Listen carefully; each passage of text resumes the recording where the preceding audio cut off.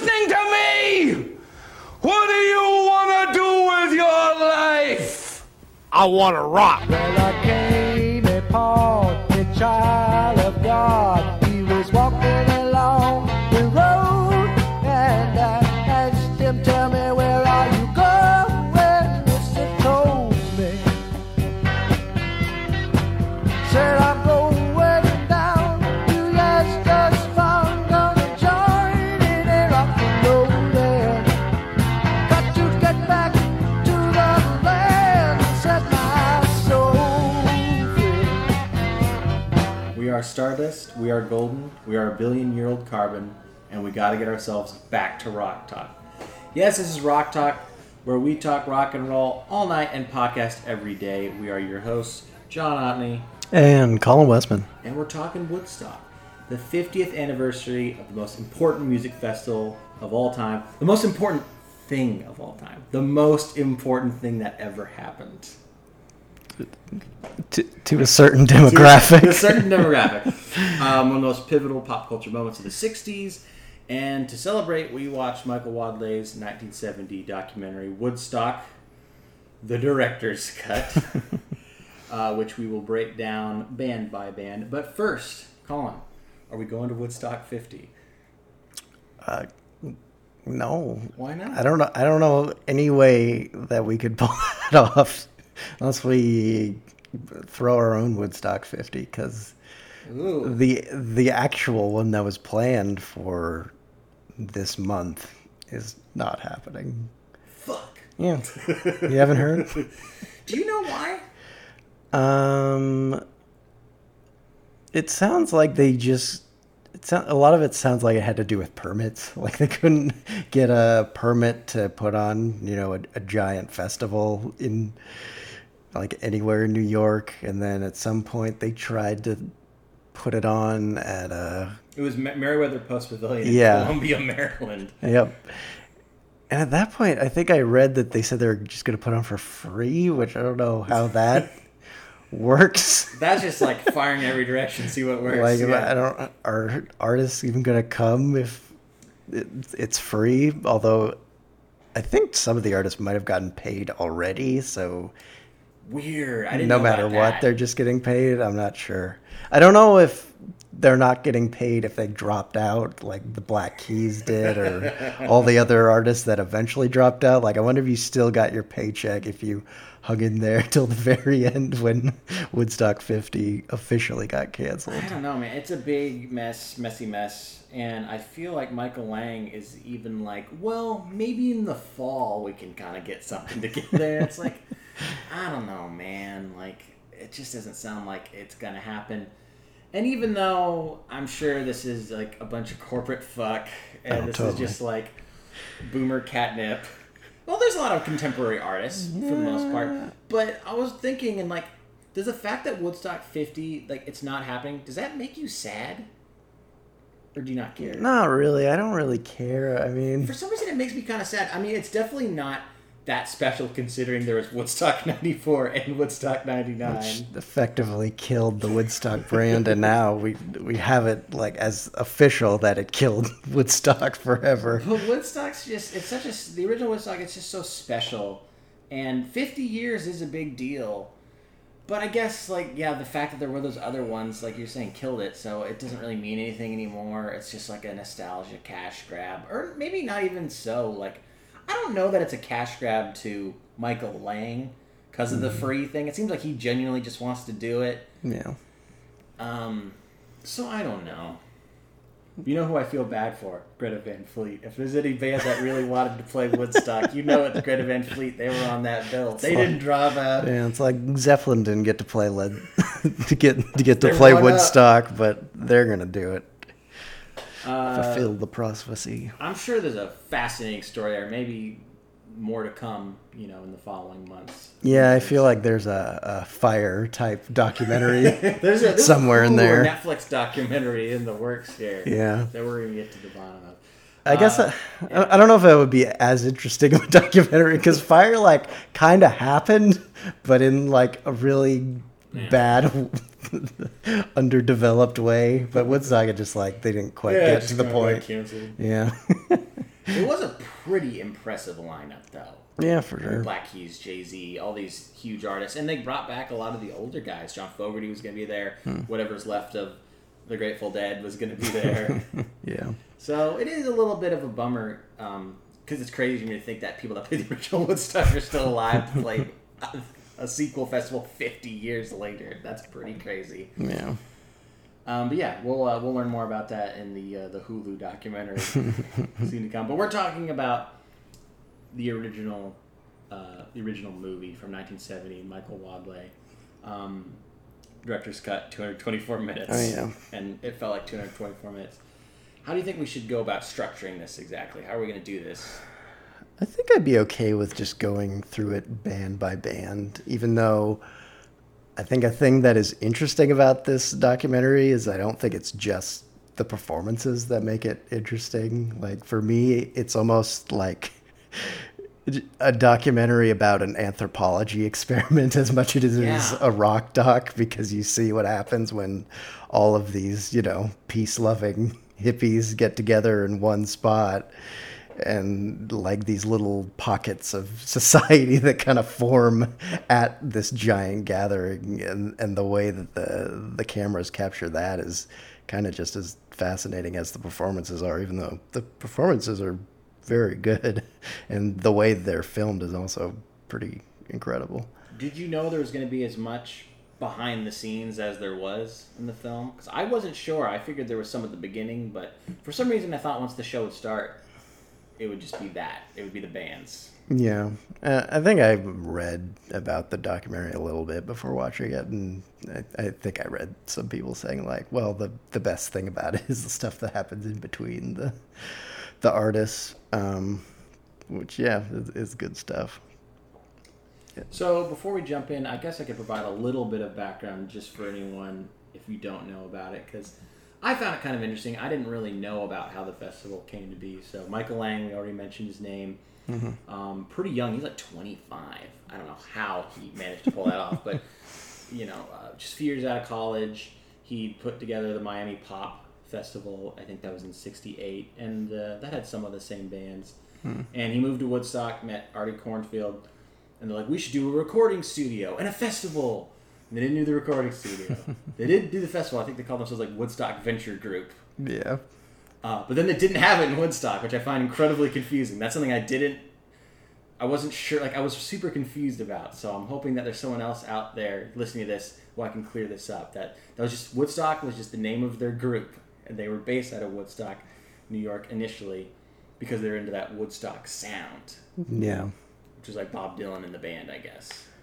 Yeah, this would have been a little bit after they recorded music from Big Pink and the Basement Tapes in Woodstock. I guess the sound they're describing is like Americana folk, kind of. I don't know. I guess. And so they put this together in Bethel, New York, on Max Yasgur's farm, dairy farm. Quirky, fun old dude. Seems to be having a blast. Makes an appearance in the film. And then this is where the film begins with them assembling the stage. I didn't realize they were filming that early on. They were like, right away, they're like, this is something big. We better get on this. Like you literally see everything built from the ground up. Yeah, no, it's kind of a miracle that this film exists, because I don't know that anyone was expecting it to be this huge generation-defining event. I don't think so. And I also do have to think, to an extent, maybe the film is kind of a reason for the festival's kind of looming presence in the hippie era. But yeah, I mean, there had never been a festival this big. There had been kind of big music festivals. I guess like Monterey Pop was in '67, which also has a documentary.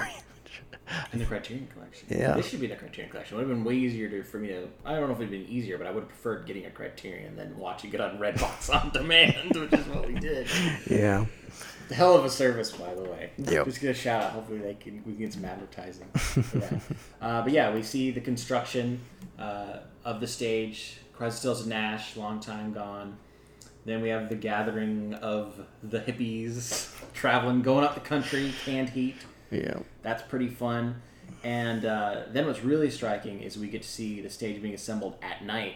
And I'm not sure if we see it beforehand, but that's, at least when I started to notice the split screen, which this movie uses a lot. yeah. And I wasn't sure going into it if I'd like that, because I'm like, is this going to be distracting, being looking at two different sides of the screens? How did the split screen work for you in this film? I thought it was great because it's a movie that's not, there's no plot. It's just about putting you in like the experience of living those 3 days and seeing the sights and the sounds. And I feel like seeing, things from different angles at the same time, it just makes you feel even more like you're experiencing Woodstock. And I think it works really well for the performances too, because it kind of reminds me of when you're watching a live performance. It's like you can kind of choose which member of the band you want to look at. And so when you have 3 panels showing different parts of the band playing on stage, when you're watching the movie, you can choose which band member you want to look like or look at. And then you can switch over to the drummer, the lead singer, the bass player. I don't know. Yeah, I thought it worked really well. But that technique, I don't know that it would work as well in a narrative film. I guess we were watching that movie Grand Prix the other night, which seemed to use it. I think that was a little bit before Woodstock. Well, I was going to mention Taking Woodstock, Colin. Dimitri Martin. I haven't they used seen it. it. In that. They paid trivia. That's if you not ever want to see a surprising. movie about how some guy lived near Woodstock and it kind of affected his family, but not as much as other people. Yeah. And then he got high and didn't see any of the bands. Mm-hmm. Taking Woodstock's the movie for you. Did that movie come out around the 40th anniversary of Woodstock? It did. Okay. 2009. I didn't even think about that. So August 2009 is when that came out, I think. Yeah. So in 99, we got Woodstock 99. This year, we almost got Woodstock 50. In 2009, we got Taking Woodstock. It just keeps getting better and better. Yep. So yeah, we're really getting a sense of the world here with all this early stuff. It's very cool. And then we get our first performance, which is Richie Havens, a folk musician who I pretty much only know because of Woodstock. Yeah. I think it kind of put him on the map. And I think a big part of that is, so apparently he got there before a lot of the other bands. And he was on stage for a while, but there's a certain point where they're like, other bands aren't here yet. Can you keep playing? Can you play something really long?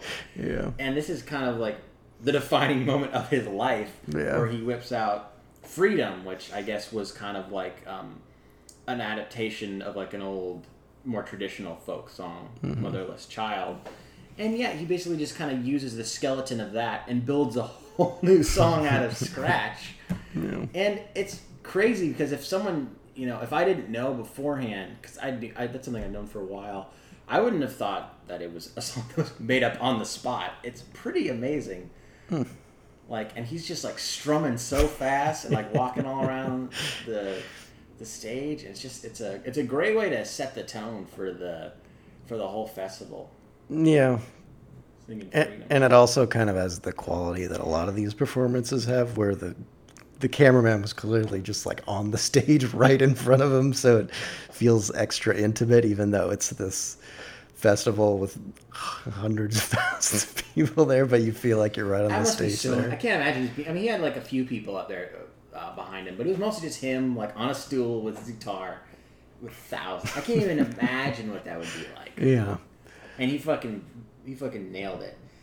And I think we see one other song, but Freedom is mostly what we're focused on. It's 10 minutes long. I feel like all the songs are 10 minutes long. Everyone gets their time. Yeah. And he makes the most of it.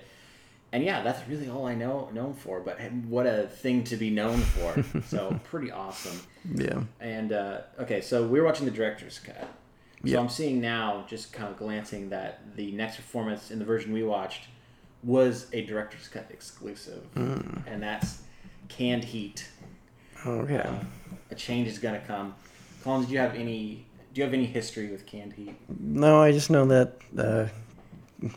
What's it called? Rolling up the country. Going Up the Country. Going up the country. Yeah. And they have that, and then they have that On the Road Again song, which feels like the same song but like slowed down a lot. On the road again. I got into Canned Heat for a brief period because of the movie Forrest Gump. Nice. You love that movie. I'm wearing a Bubba Gump hat right now. See? And the song Let's Get Together. Let's get together. Come on. Because kind of the interesting thing about Canned Heat is, and maybe you could tell this, or I don't know if you know this, they have 2 lead singers. So that's why some songs have that more traditional blues. It's that fat guy with the ponytail. Yeah, it makes sense. And then the lead guitarist sings like, he has that voice. Yeah. Okay. So he has the Going Up the Country song, and he sings most of the more poppier kind of hits. But they're like a blues band. And I'm glad the director's cut highlighted this band because they seem like they're having a blast. And they seem like probably one of the lesser, I'm trying to think of a way to say lesser cool. Lesser cool bands.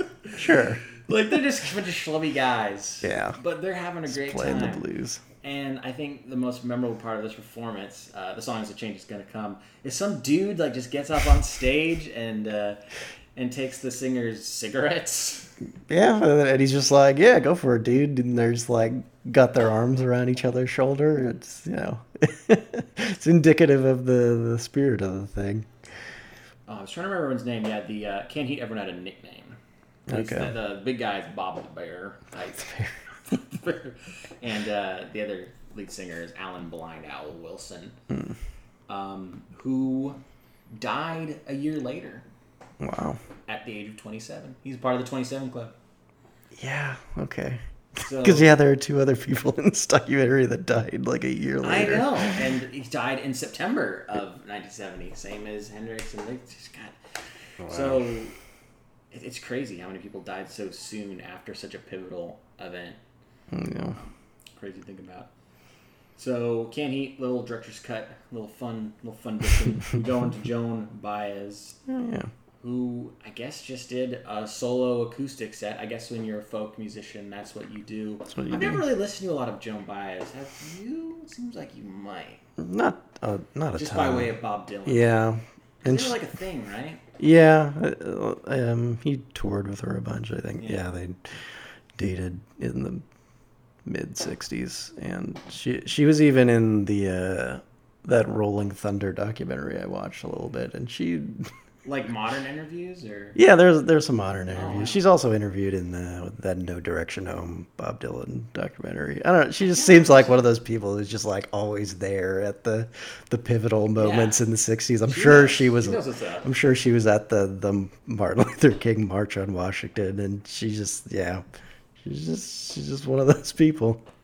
Seems like she's got plenty of good stories to tell about the '60s. And she can really hold the stage despite the fact that it's pitch black, thousands of people, just her and her guitar. She does Swing Low, Sweet Chariot a cappella. Yeah. That definitely takes some guts. Yeah. So that's pretty amazing. But I do find the folk stuff isn't quite as... I'm not as invested as some of the more rock stuff. I don't know. I don't know. It's interesting because it's a nice change of pace. I guess it is kind of nice to have an ebb and flow because it's weird to have such an intimate performance. It's such a huge thing, but I guess that's what makes it special.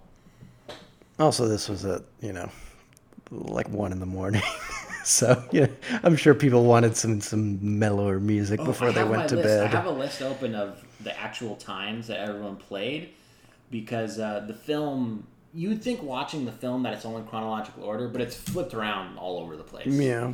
But I can tell you, Joan Baez played from 12:55 a.m. to 2 a.m. I'm looking at that list. You're looking right at that now. too? Yeah. So, crazy, man. And next we get The Who. Oh, yeah. It's always surprising me that The Who played Woodstock for some reason. I don't know why. Just because, I guess today they seem so big. It's like hearing the Rolling Stones play Woodstock or something. It's weird to think of a classic rock band like The Who at this very hippie, thing.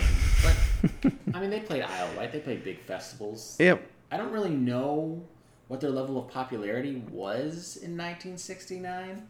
I mean, in They were retrospect, it's probably- like, oh, they were probably huge. They were probably kind of big, but I don't think they were like Rolling Stones. I don't know, Bob Dylan big. Are they 'Cause like Raconteurs big? I have no idea what that means. Do you mean Raconteurs in 2006 or Raconteurs now? You know what? Honestly, Raconteurs in 2006 probably a pretty good comparison to how big they were in 1969. Yeah, because Tommy was, was their big breakout. I don't know how close it had come out to this performance. I'm sure great question. it appearing or them playing "See Me, Feel Me" in this film probably did quite a bit for that album and them as a whole. I'm pretty sure I've seen this performance before. I think it's included in The Kids Are All Right. It seemed familiar. Yeah. Yeah. And I thought I read somewhere that like the Who didn't want to be filmed, and that's why this was one of the few songs they actually recorded. You see, that's interesting because while I was watching this, because I don't know if we've established this, that the Who played all of Tommy. Yeah. And I was wondering, why did they highlight this particular moment? Is it because this was just the best footage they had, or this was the best part of the performance? And I guess from what you're saying, it sounds like this is just the footage like that it's they had. all they had. And then they go into Summertime Blues, which is always fun. I mean, yeah, man, to see John Entwistle do his scary parent and then scary politician voice. Sounds like a monster. Can't help your son because you're too young to vote. Yeah, I would kill to see all of Tommy at Woodstock. that'd be cool. I bet it's on that. They just came out with a ginormous Woodstock CD box set of like all the performances. I'm sure it's on there. Yeah. But yeah, no film on that one. I mean, they're fantastic. I guess I just wish there was different. I like those songs. I wish there was different ones that I could see. Like I wanted more, or at least I want a different song. Like, Yeah. they're good ones because there's no bad ones. I mean, yeah, the Who are just like. I've always thought they're the best live band ever. They're just so fucking exciting to watch, just because like they're just putting everything into it. All four members are doing a totally different thing that seems so chaotic, but it like works at the same time. They're just thrilling. So it's like, yeah, every time you watch one of their live performances in their prime, it's like you want more. So fucking good. Which could also be said of the band that played that next. I'm not sure exactly what day it was, but that was Sha Na Na at the Hop. Yeah, it's always kind of the joke that people make about Woodstock is like, well, it wasn't that great. I mean, Sha Na Na played. I feel like even in high school we made a joke at Sha Na Na's expense in a video. Like, why did we, as like teenagers in the mid 2000s, even know who that was? No. I I think- still don't really know who they are. I kind of do. Okay. The first time I ever heard about Sha Na Na was a joke on The Simpsons, Yeah. where they had a flashback where Homer went to Woodstock as a child because his mom was a total hippie, but his dad was also there, and his dad was like in a suit sitting in a chair, and he's just going, "Boo, boo, bring on Sha Na Na." And then he holds up a big poster that says Bowser for president because Bowser is one of the members of Sha Na Na. To my knowledge, Sha Na Na was a nostalgia group. It's so weird that 50s nostalgia was already happening before the 70s. I know, that's like doing a 2000s nostalgia group now, or like doing an 80s nostalgia group in the late 90s. It's very confusing. But yeah, they're basically like, hey, what if Grease was a band? Had Grease even come out yet, the musical? No, Probably I mean, not, no, but I'm no. just using it as a comparison. I'm sure they weren't actually inspired. They're by just it. I that don't ahead think of their it was. time. They were ahead. Yeah, they beat Grease to get the punch. Yep. And I think I looked it up. It was hilarious. They played at like 7 a.m. whatever day they played, or some ridiculous time. Like, let's see if I can find that. Yeah, that's weird. It comes so early in the documentary because they played 7:30 a.m. on the last day, Yeah, before Hendrix. That's his lead-in, man. And so they have like two guys in kind of gold. I don't even know what material it is. Just these golden outfits dancing. Yeah. And then the band behind them. It also feels appropriate because the footage of them is not as good as It's the like other so performances. shitty. I don't know if it's the version we watched or what, but Yeah. like it's so grainy. It looks like it's shot on a potato. And I mean, they're doing their thing, man. They're having fun. They're goofing around, but they're just not right for this thing. It's bizarre that they played. I don't know why they were invited. I guess it's just one of those easy ones to fill in.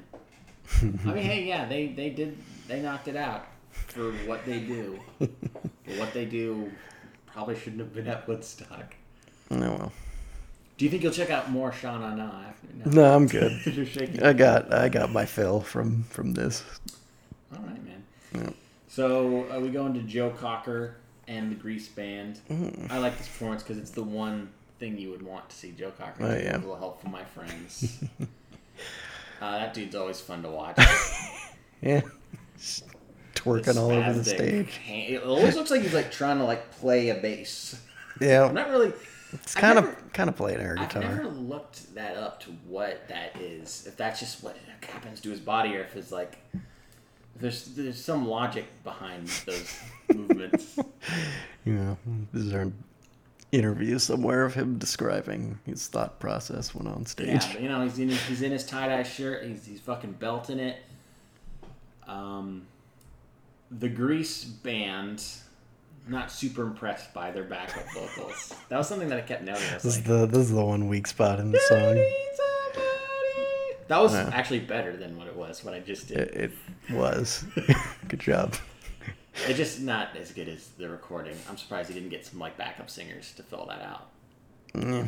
But I don't know. That's something that I wish I'd done, is kind of read about each band's, like how they heard about it, their prep, or, you know, just their whole process getting to Woodstock and everything. That's not really something that I looked into. You don't get a whole lot of behind the scenes with the bands before they go on or anything. No, not really. You get some like stray shots of like Jerry Garcia with like a cigarette or a joint or something, but yeah really just glimpses. I guess because it's like it's so much more interesting to just see them take the stage than to see them like dick around backstage. Yeah. Be like, hey man, this is pretty groovy. Look at all the people, man. And I also do wonder how much kind of prep time each artist had. To me, it seems like everyone's just flying in at the last minute to do their performance. I don't know. It's like the end of Wayne's World 2. Did you see Wayne's World 2 coming? It's been a while. Well, because like the end, they're like, no bands are going to show up. And they all show up at the last second. Aerosmith shows up. Yeah. Well, they called it Wayne Stock. It's Wayne Stock. Dude, they should have Wayne Stock. Let's do a Kickstarter for Wayne Stock. For Wayne Stock. Who plays at Wayne Stock other than Definitely Aerosmith? I don't know. I can't remember. Alice Cooper. That would make a lot of sense. Oh, I'd go to Wayne Stock. Yeah. Get like Adam Lambert and Queen to play Bohemian Rhapsody. Yeah. Just anyone that was in there. Paul Simon, I guess. They do a lot of... Because he's friends with Lorne Michaels. No, just they do a lot of Mrs. Robinson. Oh, that's They right. do like a rock rendition in Wayne's World, and then they have like a parody of the Like the last last third of yeah. The Graduate The last half of Wayne's is World just 2 the is yeah. just The Graduate. Wayne's World. What were we talking about? Okay, yeah. Talking about Wayne Stock. Wayne Stock. Someday, man. Someday. Looking down my list, I guess it felt that the crowd rain chant was worth noting. That stuff was kind of cool. Is this the kind of interlude where, you know, it started raining Yeah. and everybody has to take cover and just mud everywhere? Yeah, that was quite a thing. I do find that interesting because, you know, rain can just like straight up ruin a festival. Yeah. Like, I think what it was that Miami Pop Festival, but I was reading about some other big festival that it just rained the second day and they're like, all right, we're done. So, like the most pivotal music event of all time is going on, and then you have this rain and you can't perform during it. It's pretty dramatic.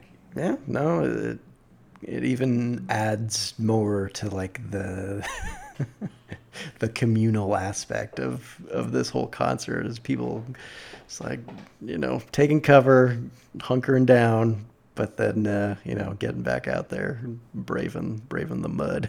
They made the mud, man. Yeah. What would Woodstock have been without the mud? People are slipping and sliding around, getting naked, just rolling around. That sounds like a good song lyric. I don't It's like, it doesn't matter. Okay. They're rolling around the ground. It doesn't slipping matter. around, Just I like don't know. Country Joe and the Fish. No, I kid. They went on next, in the film at least, playing rock and soul music. This is one of those bands who I feel like kind of died with the Woodstock era, at least as far as I'm concerned. Oh, yeah. I don't know anything really about them. Do you? Not really. I just know that they're, one of those San Francisco psychedelic bands, I guess. I'm honestly blanking on that whole performance. Yeah, me too. I'm sure it's fine. just didn't leave much of an impact. Sorry, Country Joe. Yeah. After Country Joe was Arlo Guthrie. It's funny, when this song started playing, Coming into Los Angeles, I feel like it mostly kind of plays over footage of people and stuff. I don't know. I can't remember how much we actually got to see him playing on stage, if any.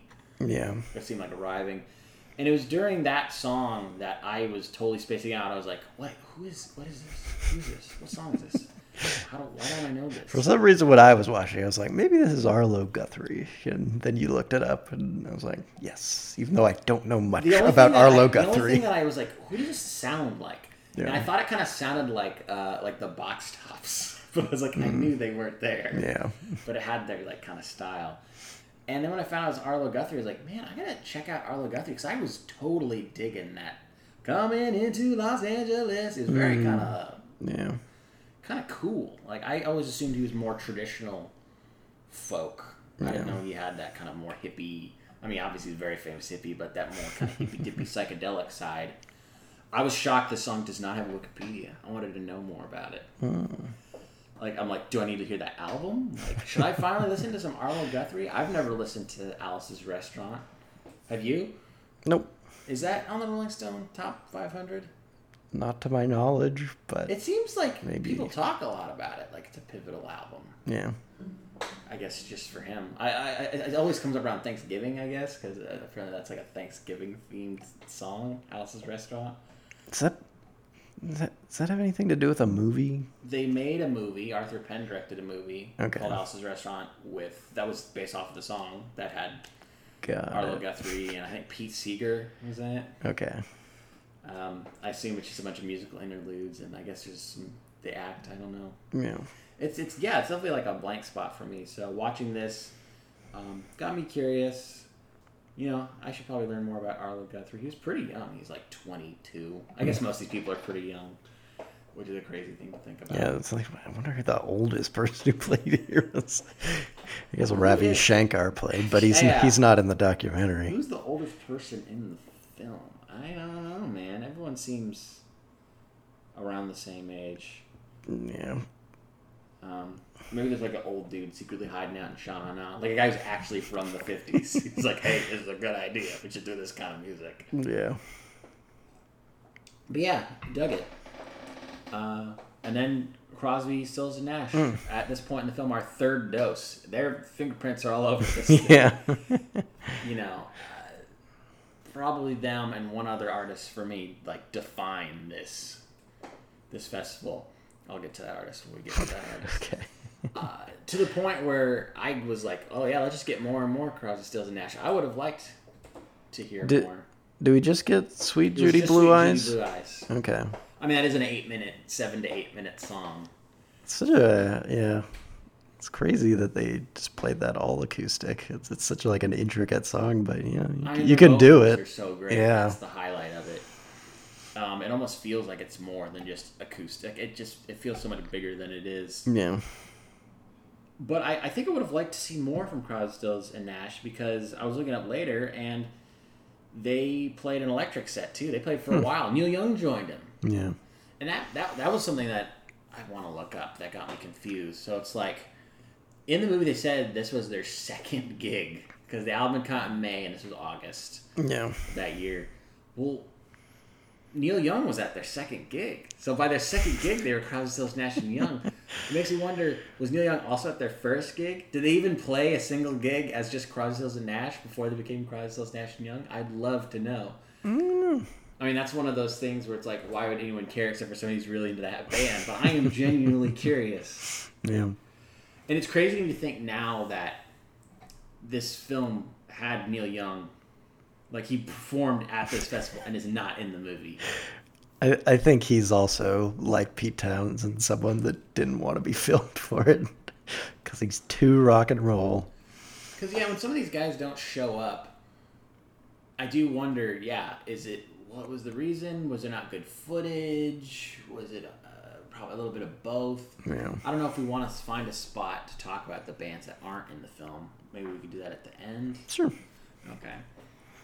But yeah, man, Crosby, Stills, and Nash, they fucking nail it. This is them at their peak. And I love them. One of the few bands at this played at this festival that I have seen. Me too. Yeah. Well, I saw them with Neil Young Yeah. around the time of Living with War. Hell yeah. That's crazy. That's just a year after I saw them. They were touring like crazy because they're not a thing like right now. Yeah. Also, they're like 100,000 years old. I always thought it was funny that like Crosby, Stills, and Nash was my dad's first concert, and then I saw them like 40 years later. Yeah. Man, just doing it. Okay, so then after that, 10 years after, I'm going home. Oof. Pretty excited for this. It's definitely a band I equate with you. Oh yeah. Specifically you. I don't remember how I got in at 10 years after, but I was in at 10 years after in high school. I think it was, I used to go up and look up those lists on, I think that maybe it's Ranker, one of those lists. You type in like best albums of 1970 whatever, and they populate some arbitrary ranking. And I think one time I was looking up 1971, and I found A Space in Time by 10 years after, and I got super into that album. I still love that album a lot. I think that's their most popular album. It's got I'd Love to Change the World, which you'll usually see in like the trailers for Michael Moore movies and stuff. Very kind of hippie revolution type song. And then I started going backwards and doing a deep dive through all their other albums. I have like I physically own 3 10 Years After albums. How many other millennials in the mid-2000s owned a 10 Years After album?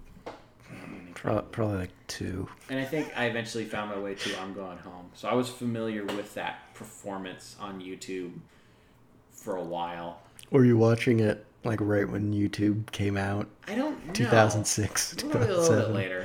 I'm not sure. But man, that is quite a guitar performance. Yeah. Like, I mean, Alvin Lee, I feel like is a very underrated guitar player. He's fucking shredding that thing. There's also some great bass energy from multiple bands. Like I feel like Canned Heat, the guy, the bass player's rocking. Same in this, just fucking rocking up and down that neck. It made me think about how much blues there was at Woodstock, whereas I feel like Yeah. if you had Woodstock 50, or even just looking at Woodstock 94, 99, Feel like a probably lot wasn't more as pop much. artists. Yeah, so it's kind of interesting.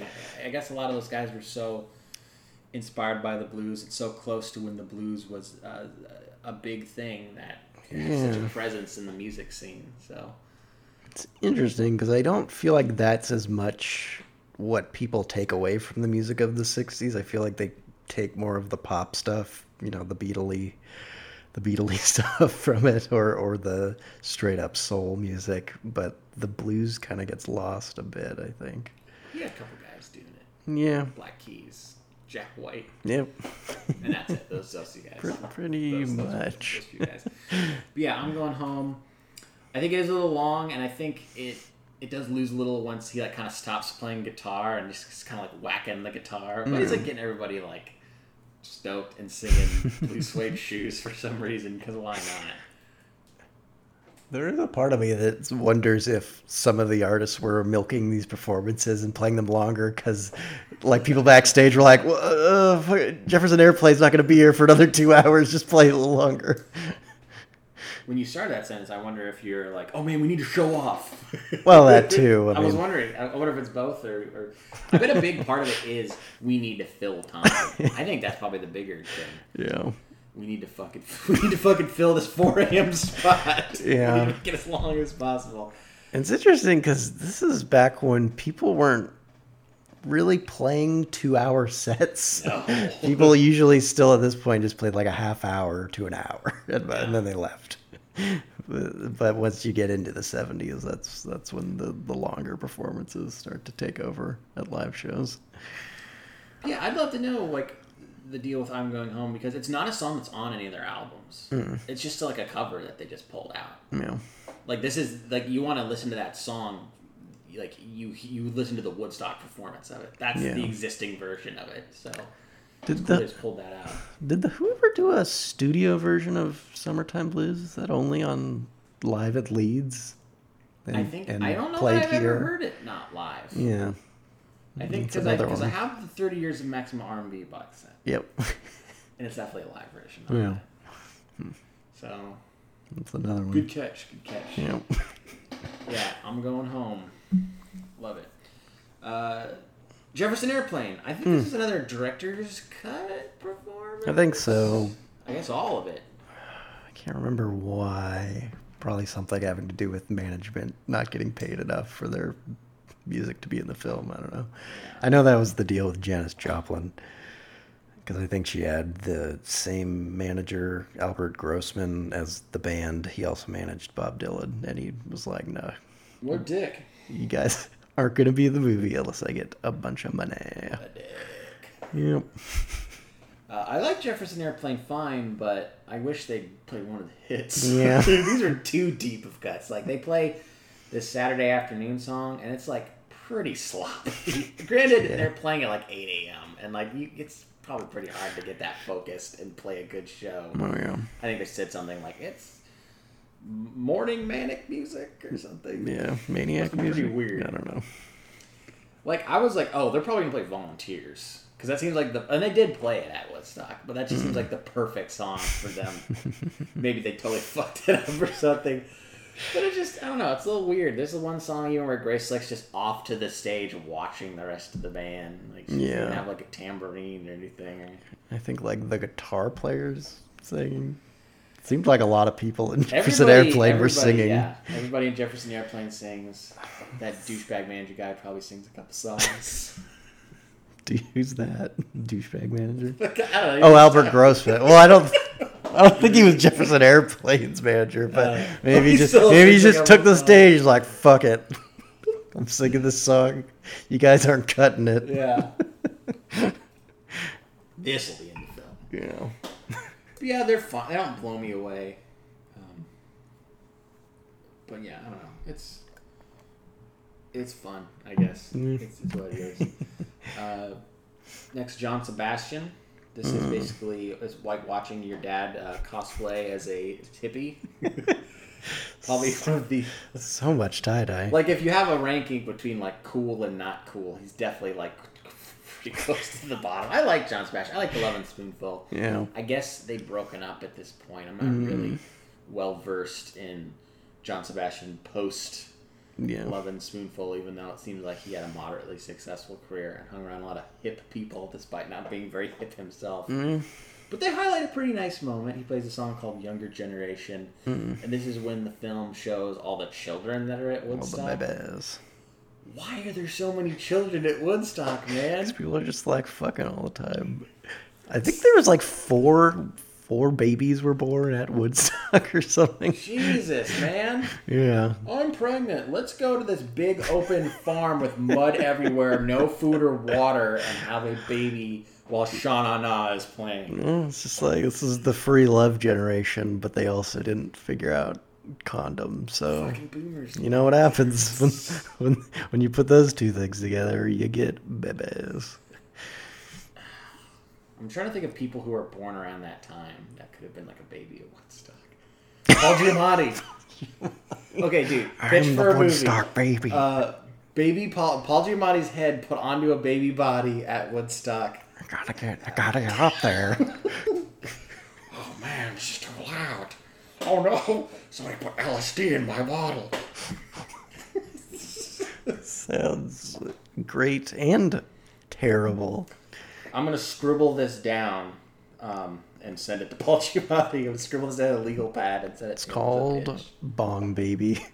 That's National Lampoon's Bong Baby. Sorry, Paul Giamatti and Adrian Brody, because I assume you can get them. Yeah, sure. You can play Jimi Hendrix. It'll be really inappropriate. I feel like he'd be down for that. Yeah, nice moment in the film. Mm-hmm. Fucking Country Joe takes the stage again. Sure, why not? I do like. I guess there's this thing among their fans that they do called the fish cheer, where they're just like marijuana. Like, that's kind of fun. It's a fun thing to chant. Yeah. But yeah, I don't know. So I don't get it. They're fine. I guess they just wanted that marijuana chant. Yeah. But it doesn't matter because we go right into one of the most memorable performances at Woodstock, Soul Sacrifice, Santana. Everyone's just fucking soloing. It's amazing. Yeah. I think most people talk about that drummer. Let me get his name. Michael Shreve, who I think had recently joined the band. He was 19. And he has a big solo, and he kills it. He's amazing. He just looks like... Clearly, it's like near the end of the set or maybe their last song, and he's just drenched in sweat. And, you know, it's crazy thing about being 19 years old, having a drum solo in front of hundreds of thousands of people and just killing it.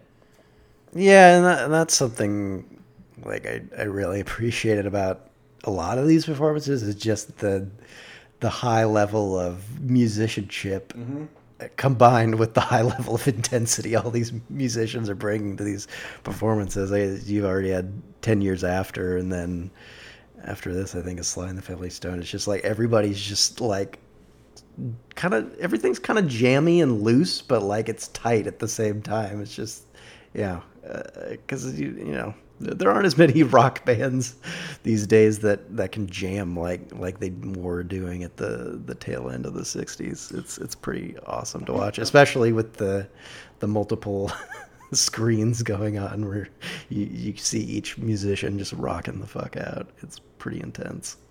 I'm trying to think if I put together my own Woodstock, John Stock.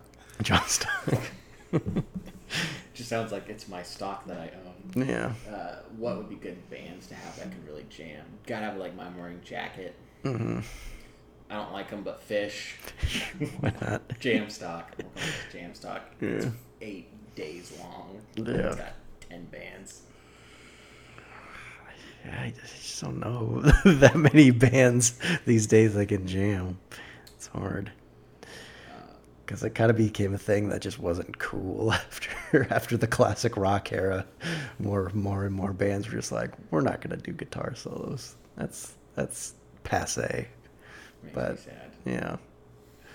But this next thing makes me happy, and you already mentioned it. Sly and the Family Stone. Oh yeah. It says about Dance to the Music and I Want to Take You Higher, but I only remember I Want to Take You Higher. But I guess they did both. Me too. I think this is wrong. Wikipedia, you're wrong. They Yeah. only played I Want to Take You Higher and then did like a chant with the crowd. Yeah. And like Sly Stone's like, I want everyone to do it. Everyone. Yeah. I wonder if everyone did do it. It's really hard to know because it's completely dark in like the middle of the night when they do this performance.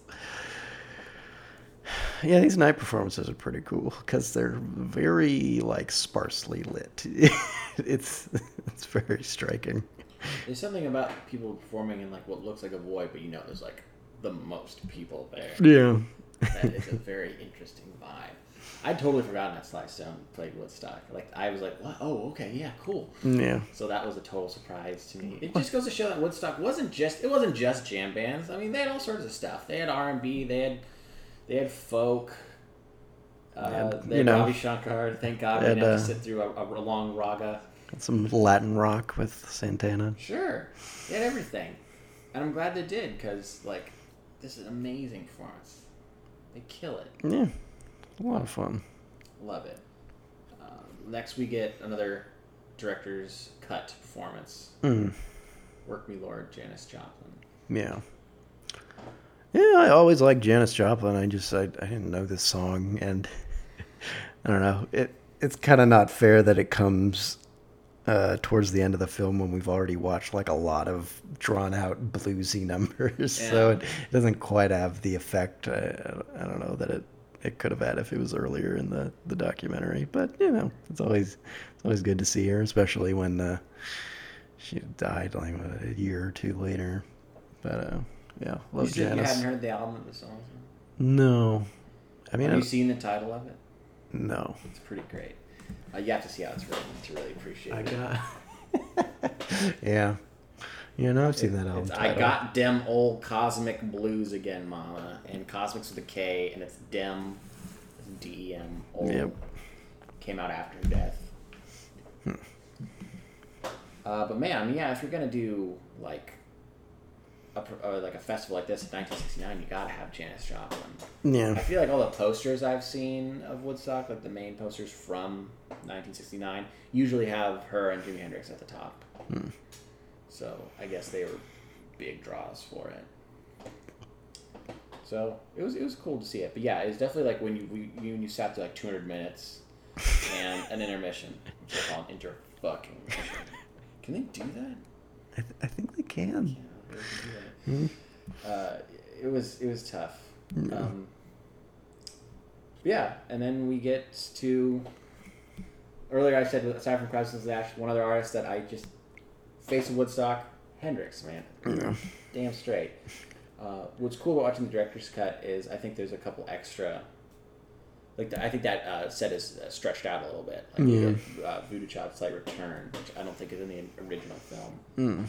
And of course, Star Spangled Banner, probably one of the most iconic things performed at Woodstock. Purple Haze. Yeah. As he's wrapping up too, you get to see like the aftermath of Woodstock. And I kind of want to like know more about that because that place was a fucking shit show. Yep. You just see people picking up tons and tons of garbage, throwing it in a pile. Considering that the free love generation, you assume they would be like very earth friendly, and they fucked that place up. You trash that field. Like, I was reading about like Max Yasgur. It was like he got like $50,000 to cover the damages. He was so chill about the whole thing. We didn't mention that he like spoke at one part. Yeah, he's like, "You kids are all right." Like, and I was reading about how he was giving out everything he had for free. Because he was one of those old people that's like, I want to bridge the gap between young people and old people. And something we didn't really touch on that I really liked with the documentary is the interviews with the town. Yeah. Living in Bethel. There's one guy that like owns a restaurant. And he's like, "Well, I'm all right with it. I'm doing the best business of my life." But then there's that one guy who's like, they're all on the pot. Yeah, they're all on the pot. And then these like starts arguing with some other guy. He's like, "Who cares if they're on the pot?" It's like, maybe if we were on the pot, Yeah. things would be... I was like, wow, that's pretty progressive for the time. This 60-year-old. Also, why is everyone in Bethel 100 years old? I think it's so funny that they had it. I guess because it's farming country. Older people live in those kind of communities. So it must have been so wild to have all these hippies roll into this old farm town.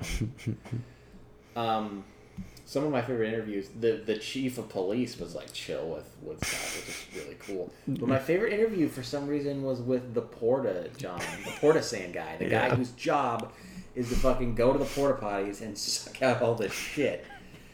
Just because like that dude was so positive, and he's like, I got a son here and I got another one in Vietnam. It's like, whoa, that dude is living like the ultimate 1969 timeline. You have a son at Woodstock and a son in Vietnam. Yeah. It's like an Oliver Stone movie, man. Oh, yeah.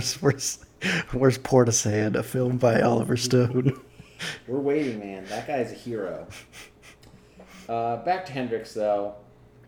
What band is he playing with in this? Ooh, is this I don't... Band of Gypsies, or is this something Probably, before or after that? It's probably around that era. Because I couldn't even tell. Was that even Mitchell or whatever his name is on drums? I don't know. I assumed it wasn't. I assumed the Experience had broken up by now, but I'm not super well versed in the like 1969 to 70 era of Hendrix. Of his Band of Gypsies band, and those guys didn't seem like they were there. So this was like some transitional, just some backing band. Okay. What I love about watching Hendrix is he always makes everything feel so effortless. This was Gypsy Sun and Rainbows. That was the I backing never band. heard of that. Yeah. Like what Hendrix does on guitar is so good, but he just makes it seem like it's not hard. Yeah.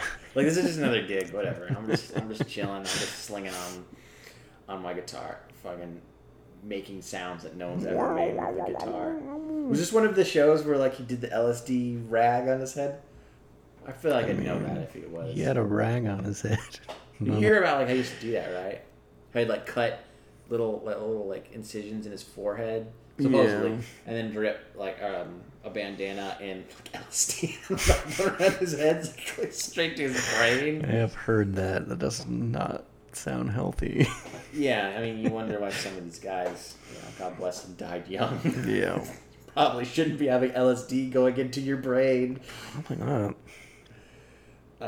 But yeah, he's amazing. I had an action figure of this performance. A performance is iconic when they make an action figure out of it. Yeah. Or should I say an action figure? You couldn't even make it rock out. Ugh. He's like a statue. What a You can take the guitar What a out of his waste. hand though, so he's just holding there. He's just standing there with the peace sign. man. And his sweet white fringe with white fender. No, it's quite a thing, and it's interesting that it's maybe the most iconic performance, but it seems like he only did it to maybe a few hundred people. Like the crowd is definitely dissipated by then, and it is the morning after Yeah. the festival About should have 10 ended. a.m. on the last It's a day. Monday. These hippies got to get back to work, I guess. Yeah, I mean, that's the interesting thing about watching the film is they cut back and forth between Hendrix and then people cleaning up, so you don't really get a sense of how many people were there. And I wouldn't be surprised to hear there wasn't like anyone there. People were just kind of funneling out, which seems insane in retrospect. Yeah, I don't know. But I guess it was just it's a hell of a thing, man. They didn't know Hendrix would be dead next year. I didn't. Yeah.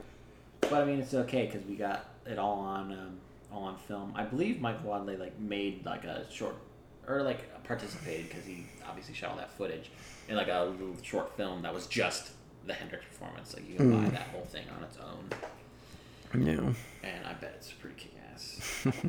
So what a way to go out. And then we got our ending credits with Woodstock the song. Yeah. It's a banger, man. Crosby, Stills, and Nash version. I got more to say on that when we talk about our artists that didn't play. Yeah. Oh, and then because we watched the director's cut, we had the Find the Cost of Freedom post credits bit, which was a long list of all the people from the Woodstock generation that had died, to Crosby, Stills and Nash's Find the Cost of Freedom. And you could, for some reason, tell it was added in the 90s. There's something about, I don't know if it's the typeface or just something. I was like, this is definitely a 90s edition. Yeah. It really stood out to me, not in the best way. But, they're just paying their respects. Mm-hmm. So that's nice. That's everything we see in the film. And we didn't really touch on all of the interviews with just random people, spectators. I don't know if we want to touch on any of that. I will say one thing that I found interesting is you always assume everyone that went to Woodstock is just like, oh, hey, man, whoa, dude, I'm so fucking high. There's a lot of people that are just regular people are just it's crowded here. I can't see anything. It's too crowded. Yeah. I remember there's one lady, she starts crying because she's having such an unpleasant time. Yeah. And I appreciate that they put that in the film where it's clearly this movie is a little bit mythologizing this event, but at the same time it's showing you kind of the reality of anytime you get this many people together, you're going to have some problems. Not everybody's going to be happy. I think actually a couple people died over the course of the weekend. I can't remember. I wouldn't be surprised. It didn't really sound like there was much in the way of food or water. The for security some enforcement. I think someone got run over by a tractor, I think. Shit. I don't remember how the other person died. This sounds like a mystery for Paul Giamatti baby. He has to solve the He's Woodstock a murder. detective now, also. Yeah. It turns out it's one of the guys hiding in Sha-Da-Da. But no, that's terrible. That's too bad. Yeah. But it sounds like it mostly went well. It wasn't Altamont. Yeah, I mean, it is, all things considered, a miracle that this whole thing was able to kind of maintain this positive, optimistic vibe throughout the weekend, despite, it just kind of coming together by the seat of its pants. it's still pretty cool, even though a lot of it is I don't know, just indicative of baby boomer bullshit. But it's almost like watching this movie, you kind of understand the hippie frame of mind where you're just like, oh, they just wanted peace and love. That's not such a bad thing, which is kind of an interesting counterpoint after watching Once Upon a Time in Hollywood the other week, where you're just like, hippies are scary and weird and fucking murderers. We're learning a lot about hippies this summer. Yeah. It's interesting. This happened, I believe, the weekend after the Manson murders. Right, because I think the Manson murders was August 8th. August 8th. 15th. So nobody knew that it was hippies that committed the murders. Yeah, they just knew that Sharon Tate and her friends had been murdered. But yeah, it's crazy. This being kind of the pinnacle of the hippie movement, and then in 70 with the Manson murders in Altamont, it just kind of fizzled out. Quite a thing. All right, so artists omitted. A little section here that we can check out. Are you gonna name all of them or just the notable ones? I don't know. I mean, most of these they're it makes sense looking at them right now why they're omitted because I've never heard of them.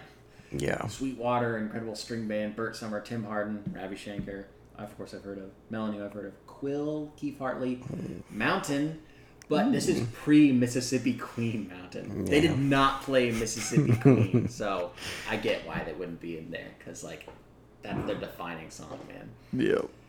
I think one of the more surprising ones is The Grateful Dead. Yeah. I'm not sure what happened there.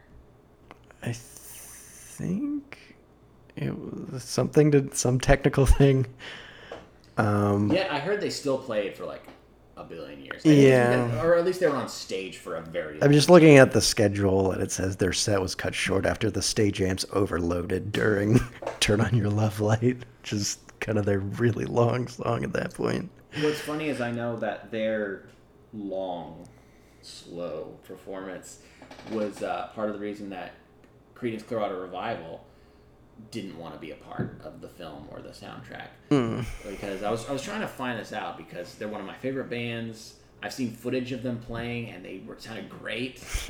But John Fogerty was just like, yeah, the crowd wasn't into it. Grateful Dead had taken forever and everyone was just super tired, and I think that made them kind of pissed off. And John Fogerty was like, yeah, and it was late, and I don't think we really had it, even though they were amazing. I was watching, I don't know.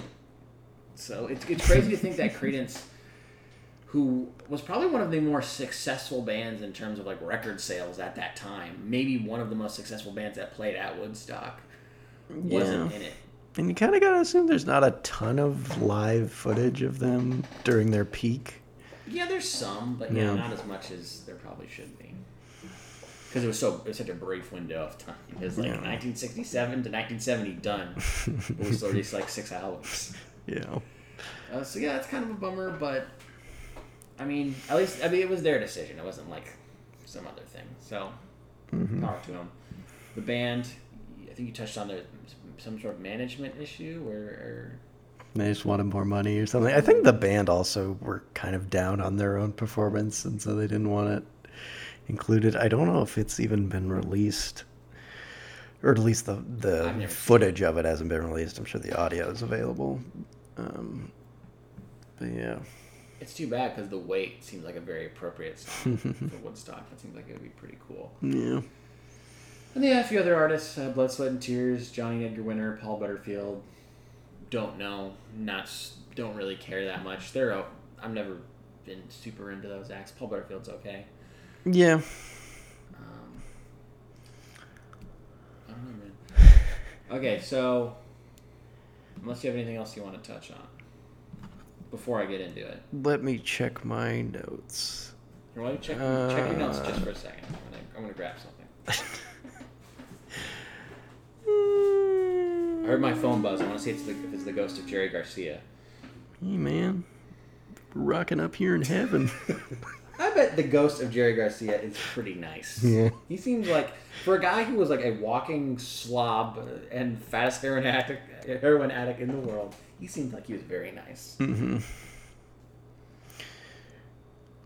Yeah, I got nothing. Okay, because something I wanted to touch on that I thought was fun that I looked a little bit into, maybe you read a little bit about this too, was the bands that turned down Woodstock. 'Cause that's fascinating to think, because they didn't know that they were turning down a historical moment in music history.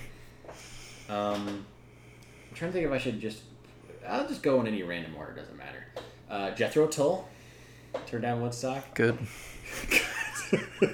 Ian Anderson said, and this is a quote, "I don't want to go because I don't like hippies. And I'm usually rather put off by naked ladies, unless the time's right." What a fucking nerd. That's like the most nerdy thing I've ever heard. "I'm usually rather put off by naked ladies, unless the time is right." Fuck you and your fucking pedophile Also- song. Go to hell. Also, I don't like hippies. Like, who was probably the number one fan of Jethro Tull Oh. in 1969? Yeah, you gotta play to your base, man. This is bizarre to me. Jeff Beck group turned down. Personal issues, that's fine. Okay, get it. Led Zeppelin was offered Woodstock. That's crazy. Their explanation for why they did not play is they were in the middle of headlining a tour. They were doing a show at the same time as Woodstock in Asbury Park in New Jersey. Do you think a And- young Bruce Springsteen was there? Yeah, he was there. So he got inspired. He caught. That's another story. He caught Jimmy Page's double guitar and threw it out into the Like, audience. thanks, man. No, and like he reached up and he broke off a chunk and he got one part of it, and that became the guitar he uses today. Whoa. This is just in the movie that I'm Yeah. coming up with. If we had to make a shitty Bruce Springsteen movie, like all these movies that are coming out, like Rocket Man, what would you call it? I feel like it's gotta be called Born to Run. Didn't they already do that though? Well, his autobiography that just But came no, out I is called think Born didn't to they Run. just make like a movie about a kid who's like, I'm super inspired. I by think that's called Blinded by the Light. Okay, and I know you're right, and you can't call it Thunder Road because it's a movie based around the song Thunder Road. But Yeah. Born to Run, I think you could do or it. Born in the USA. Yeah, the other one. Love to see that, man. Adam Sandler, he's up for it. He could be Bruce Springsteen. Ben Stiller can also do Bruce Springsteen. Oh yeah, Just he's de-age him with Irishman technology. a good Bruce Springsteen. That seems to be the trend. But yeah, back to Led Zeppelin. They said they didn't want to do it because they were headlining their tour, and if they played Woodstock, they'd be just another band. Clearly had no clue how big it was. It's also crazy that they were thinking in those terms, even though it wasn't just their first album out at this point. Yeah, they weren't super huge. They were popular. But they were they headlining had a tour. they had the aspiration of being the hugest band ever. Yeah, a little arrogant, definitely. Yeah. This next one is pretty funny. Iron Butterfly turned it down. No, I just started singing "Sunshine of Your Love." They're pretty similar. Dun, dun, dun, dun, dun. How good would that have been at Woodstock? But that probably would have lasted like a day. That would have been so long. That song is so long. But what I found funny about Iron Butterfly is they had too many demands. Yeah. Because they had just gotten popular because of the Inagata album, and they wanted a personal helicopter. They wanted to be paid immediately, and they wanted to choose when they got to start, and they'd start exactly at that time. Yeah, I feel like that they were like weirdly big just because of That that was song very and big. album. Yeah. Yet I can't name a single of theirs. I've heard that album. It's okay. That song is amazing. That album is okay. You know. So yeah, it's crazy. That's pretty funny. I'm trying to think of what would be the equivalent of an artist who had like a really big moment and then like what? It'd be like if like what's his name, Robin Thicke, like demanded all these things, and you know it's 2012 or whatever. Yeah. And then years later, it's like what? Robin Thicke wanted all that. The Beatles. The Beatles. A couple theories. I'll let you decide which one you think is more likely. John Lennon was down, but wanted Yoko to play her own thing. Or the other scenario, they didn't want to because they just weren't really a band anymore and didn't play shows. Actually, probably both. Oh, yeah, because August 1969, this is like when they're wrapping up. This is when they're recording Abbey Because Road, they didn't announce right? they were broken up until 1970, but they weren't doing anything in 1970. Yeah. So yeah, I wonder when exactly Abbey Road came out. Because I know the last time the Beatles were ever together, like as a unit making music, was doing "She's So Heavy" Yeah. for Abbey Road, and Abbey Road came out in September, so it wasn't out yet. So people didn't know, but it's pretty much. They're pretty much done by that point. They'd recorded. They were in the midst of recording it. They were still recording it Okay. during Woodstock. But yeah, I mean, those sessions were kind of in and out, man. Yeah. That would be pretty cool if the Beatles had played. I don't even know what their set list would have been like. No idea. They just would have whipped out a bunch of blues jams. They hadn't played played live in 3 years at that I guess point. it would have been like kind of like I bet it would have the vibe of the rooftop concert, kind of the songs they were working on. They're probably not going to whip out like Sgt. Pepper's Lonely Hearts Club Band or something. That's interesting. Rolling Stones. Yep. Mick Jagger was filming Ned Kelly. The iconic Ned I Kelly. don't know what that is. So Western about the Australian outlaw Ned Kelly. All right. And I think Keith Richards had recently had a child. So that's fair. Like anytime there's like a reason like that, I'm like, okay. Yeah. Yeah. That makes sense. Joni Mitchell, but she didn't turn it down. She wanted to play. But her manager said, I need you fresh for the Dick Cavett show. It's a couple days later. Yep. I've actually seen that, a bit of that episode too. And it's crazy because Steven Stills and David Crosby are there. It's like they played Woodstock and they showed up. And they performed too. I think Steven Stills played 4 and 20. And apparently she was just so devastated. And that's why she wrote Woodstock, the song. Mm-hmm. And I guess Graham Nash kind of recapped it for her and then she wrote it. I've never heard her version, actually. I have. It's actually like the Crosby, Stills, and Nash version better, even though I love Joni Mitchell. I mean, lyrics are great. Yeah. It really paints a picture. Yeah. But it's kind of, it's a pretty sparse kind of piano ballad, her version. Really? I would have assumed acoustic guitar. Yeah. Interesting. Yeah, too bad. I'm sure it would have been great. The Doors turned down Woodstock. They were too drunk. They were too drunk. The reason was they'd already played Monterey Pop, so they're like, you play one festival, you play them all. Yeah. Even though they didn't get The Who and Jimi Hendrix played Monterey Pop, but they did this too. Fun fact, John Densmore, the drummer for the Doors, went to Woodstock just to hang nice. out. Yeah. You can see him on stage during Joe Cocker's performance, just hanging out. Interesting. I bet he was like, fuck, we should have played this. So many people. That must be even weirder than not going at all. Going without your band and be like, fuck, I want to play with my band right now. Yeah. I think the Doors could have been cool. I would have liked to see that. That's definitely like a band where they could really just, like they play the end. That would be, in this alternate universe where the Doors play Woodstock, their part in the film is them playing the end. Yeah. They definitely seem like a very late at night artist in 4 a.m. these sets. Least, man. Yeah. Maybe Jim Morrison's doing some poetry. Something about Indian graveyards. So let's talk about Indian graveyards. And the last one that was very weird, Roy Rogers, the cowboy star, who I guess sang sometimes, was offered to close Woodstock. So he could do the song Happy Trails as everyone was leaving. Yeah. Michael Lang, that was a personal choice. But Roy Rogers' manager said he didn't think it was a good idea. I think he was right. If there's one manager that stepped in and made the right call, I think it's Roy Rogers' manager. Yeah. If instead of Hendrix, Roy Rogers in his cowboy hat came up and his bolo tie to play Happy Trails to no one. Yeah, I don't know. That's like getting one of those townspeople to come up and do a song. Yeah. You know, Roy Rogers is like, you kids are all on the pot. Well, anyways.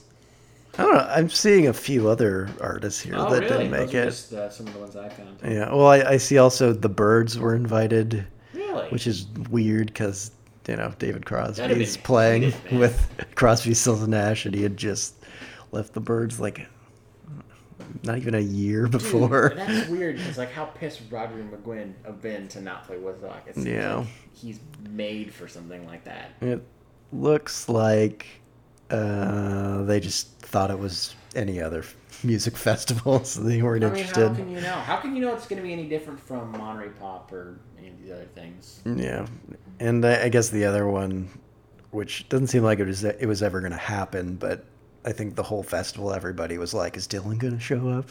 Is Dylan going to show Oh, I up?" forgot to write down Bob Dylan. Yeah. I do have Bob Dylan in my notes. I skipped right over him. Yeah, I have some notes on that. His first thing he said was his kid was sick. Yeah. Everyone's like, bullshit. Your kid's sick. Yeah, Are we talking about Jacob Dylan? Which kid we talking about? I don't know. maybe. But also, I read that he was just, for the most part, kind of annoyed by the hippies. Yeah. Even though, again, like I feel like hippies love you, man. And also, this would have been a period for him that was kind of similar to the Beatles, where I don't think he was really playing live anymore because he'd had that motorcycle He had that period, accident yeah, where he didn't- in he '66, and then he just wasn't playing live for a while, so that probably added to it also. It would have been pretty cool though if he came out. Yeah, Like, in disguise. yeah. I mean, it's really hard to complain watching this movie because it's just like once you get towards the back half of it, it's just like artist after iconic artist just bringing it, and you're just like, oh yes, these guys now. This is a great lineup. Yeah, I mean, ask you for anything Regardless. more, but just be greedy. Yeah. So yeah, man, they killed it. So I don't know, a future episode if we'll do Woodstock 94, Woodstock 99. Those don't really sound like they went as well. Yeah, I mean, Woodstock '94 seemed fine. Is that the one that had the mud fight? That had the was most fun, though. mud That's fun. of any of the Woodstocks, it seems Most like. I was watching Green Day's performance where people are just like flinging mud chunks at the stage, and at one point, a big mud chunk just hits Billy Joe Armstrong's guitar. But he's unfazed. He just keeps playing the song, which is impressive. And then 99 seems a little more infamous because there's a lot of sexual assaults and bonfires, fucking Limp Bizkit induced angst. I guess. wherever you turn.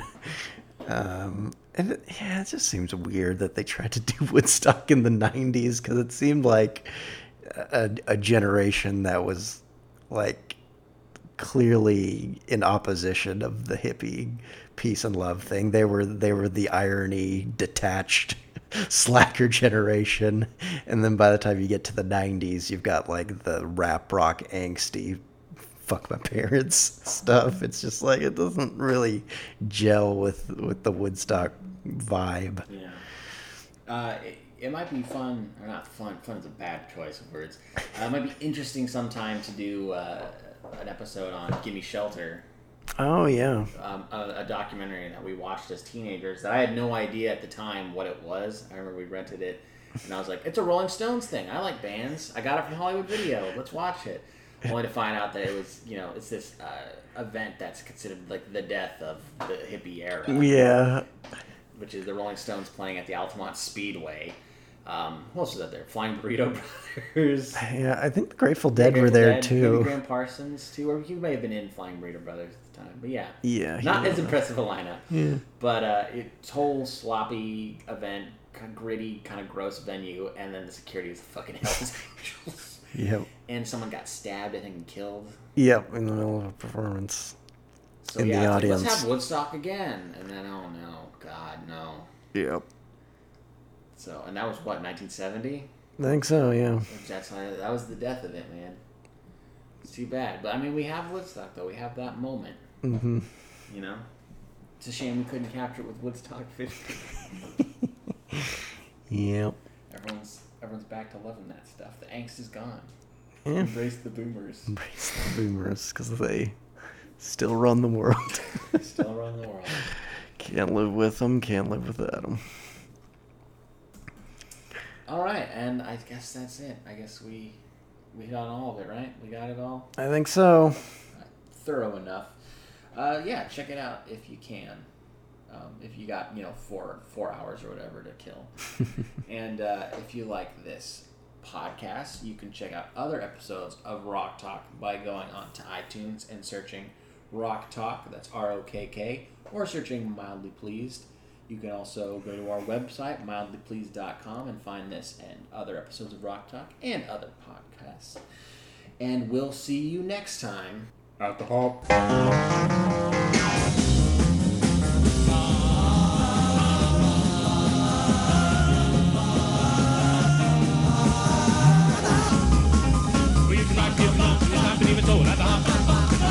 When rabbit talking, you know it's a lot chicken at the hop. Do that and take that, sleep with the neighbors at the hop. Let's go to the hop. Let's go to the hop.